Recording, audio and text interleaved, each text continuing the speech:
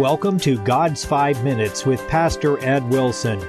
Reach him at gods5minutes@gmail.com. Now, here's Ed Wilson with God's 5 Minutes. Hello, friends.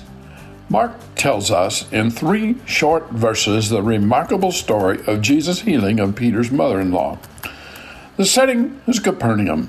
Jesus, surrounded by his apostles, absorbed with a listening throng, spent a busy day teaching and healing in the synagogue. Last evening came, and it was time to think of rest and refreshment. The little knot of gospel workers wended their way through the streets of the city to Peter's home, where they no doubt expected to shelter for the night. There is an emphatic and beautiful note in the way Mark describes this event.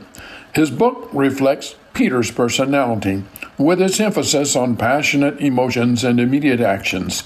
He loved words like straightway and forthwith. Forthwith, when they were come out of the synagogue, they entered into the house of Simon and Andrew with James and John. But Simon's wife's mother lay sick of a fever, and they told him of her. And he came and took her by the hand and lifted her up, and immediately the fever left her, and she ministered unto them. The words speak of the manner of the Lord's ministry. He was strong, diligent in doing the work his Father had sent him to do, purposefully moving from one task to the next, dealing with each soul and each situation presented to him, and spending himself in ministering to his hearers. His energy bears him through exhausting physical labors as he turns with yet unwearied compassion to each new misery presented to him. The homely virtue of diligence shines through Mark's words no less than the miraculous power that healed and instructed.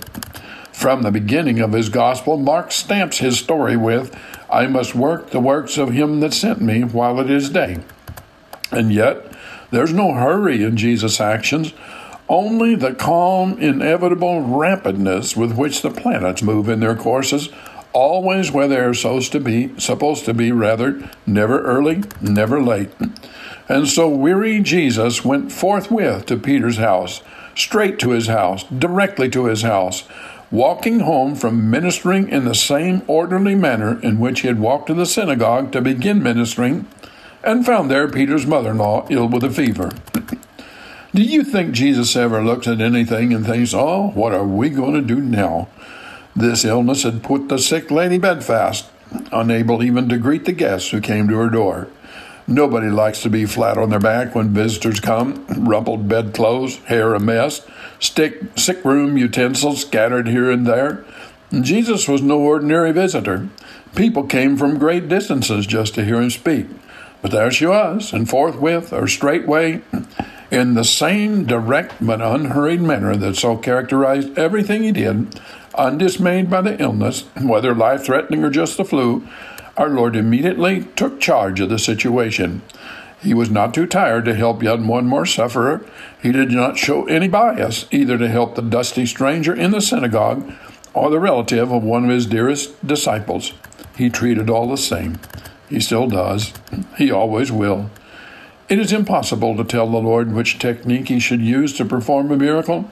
Sometimes, without ever speaking to a disease, he told sufferers, "Take up your bed and walk."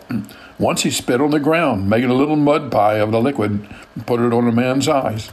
Again, he led a deaf man away from the crowd and put his fingers in the man's ears. Sometimes he healed from a distance. Sometimes he went into the room with the sick. One woman was healed by touching the hem of his garment. I'm willing for the Lord to heal me any way he chooses. It's always for the best, and it contains spiritual lessons. This woman, he healed by taking her by the hand and raising her up. Have you ever felt like the Lord actually took you by the hand to lead you into your next duties in life?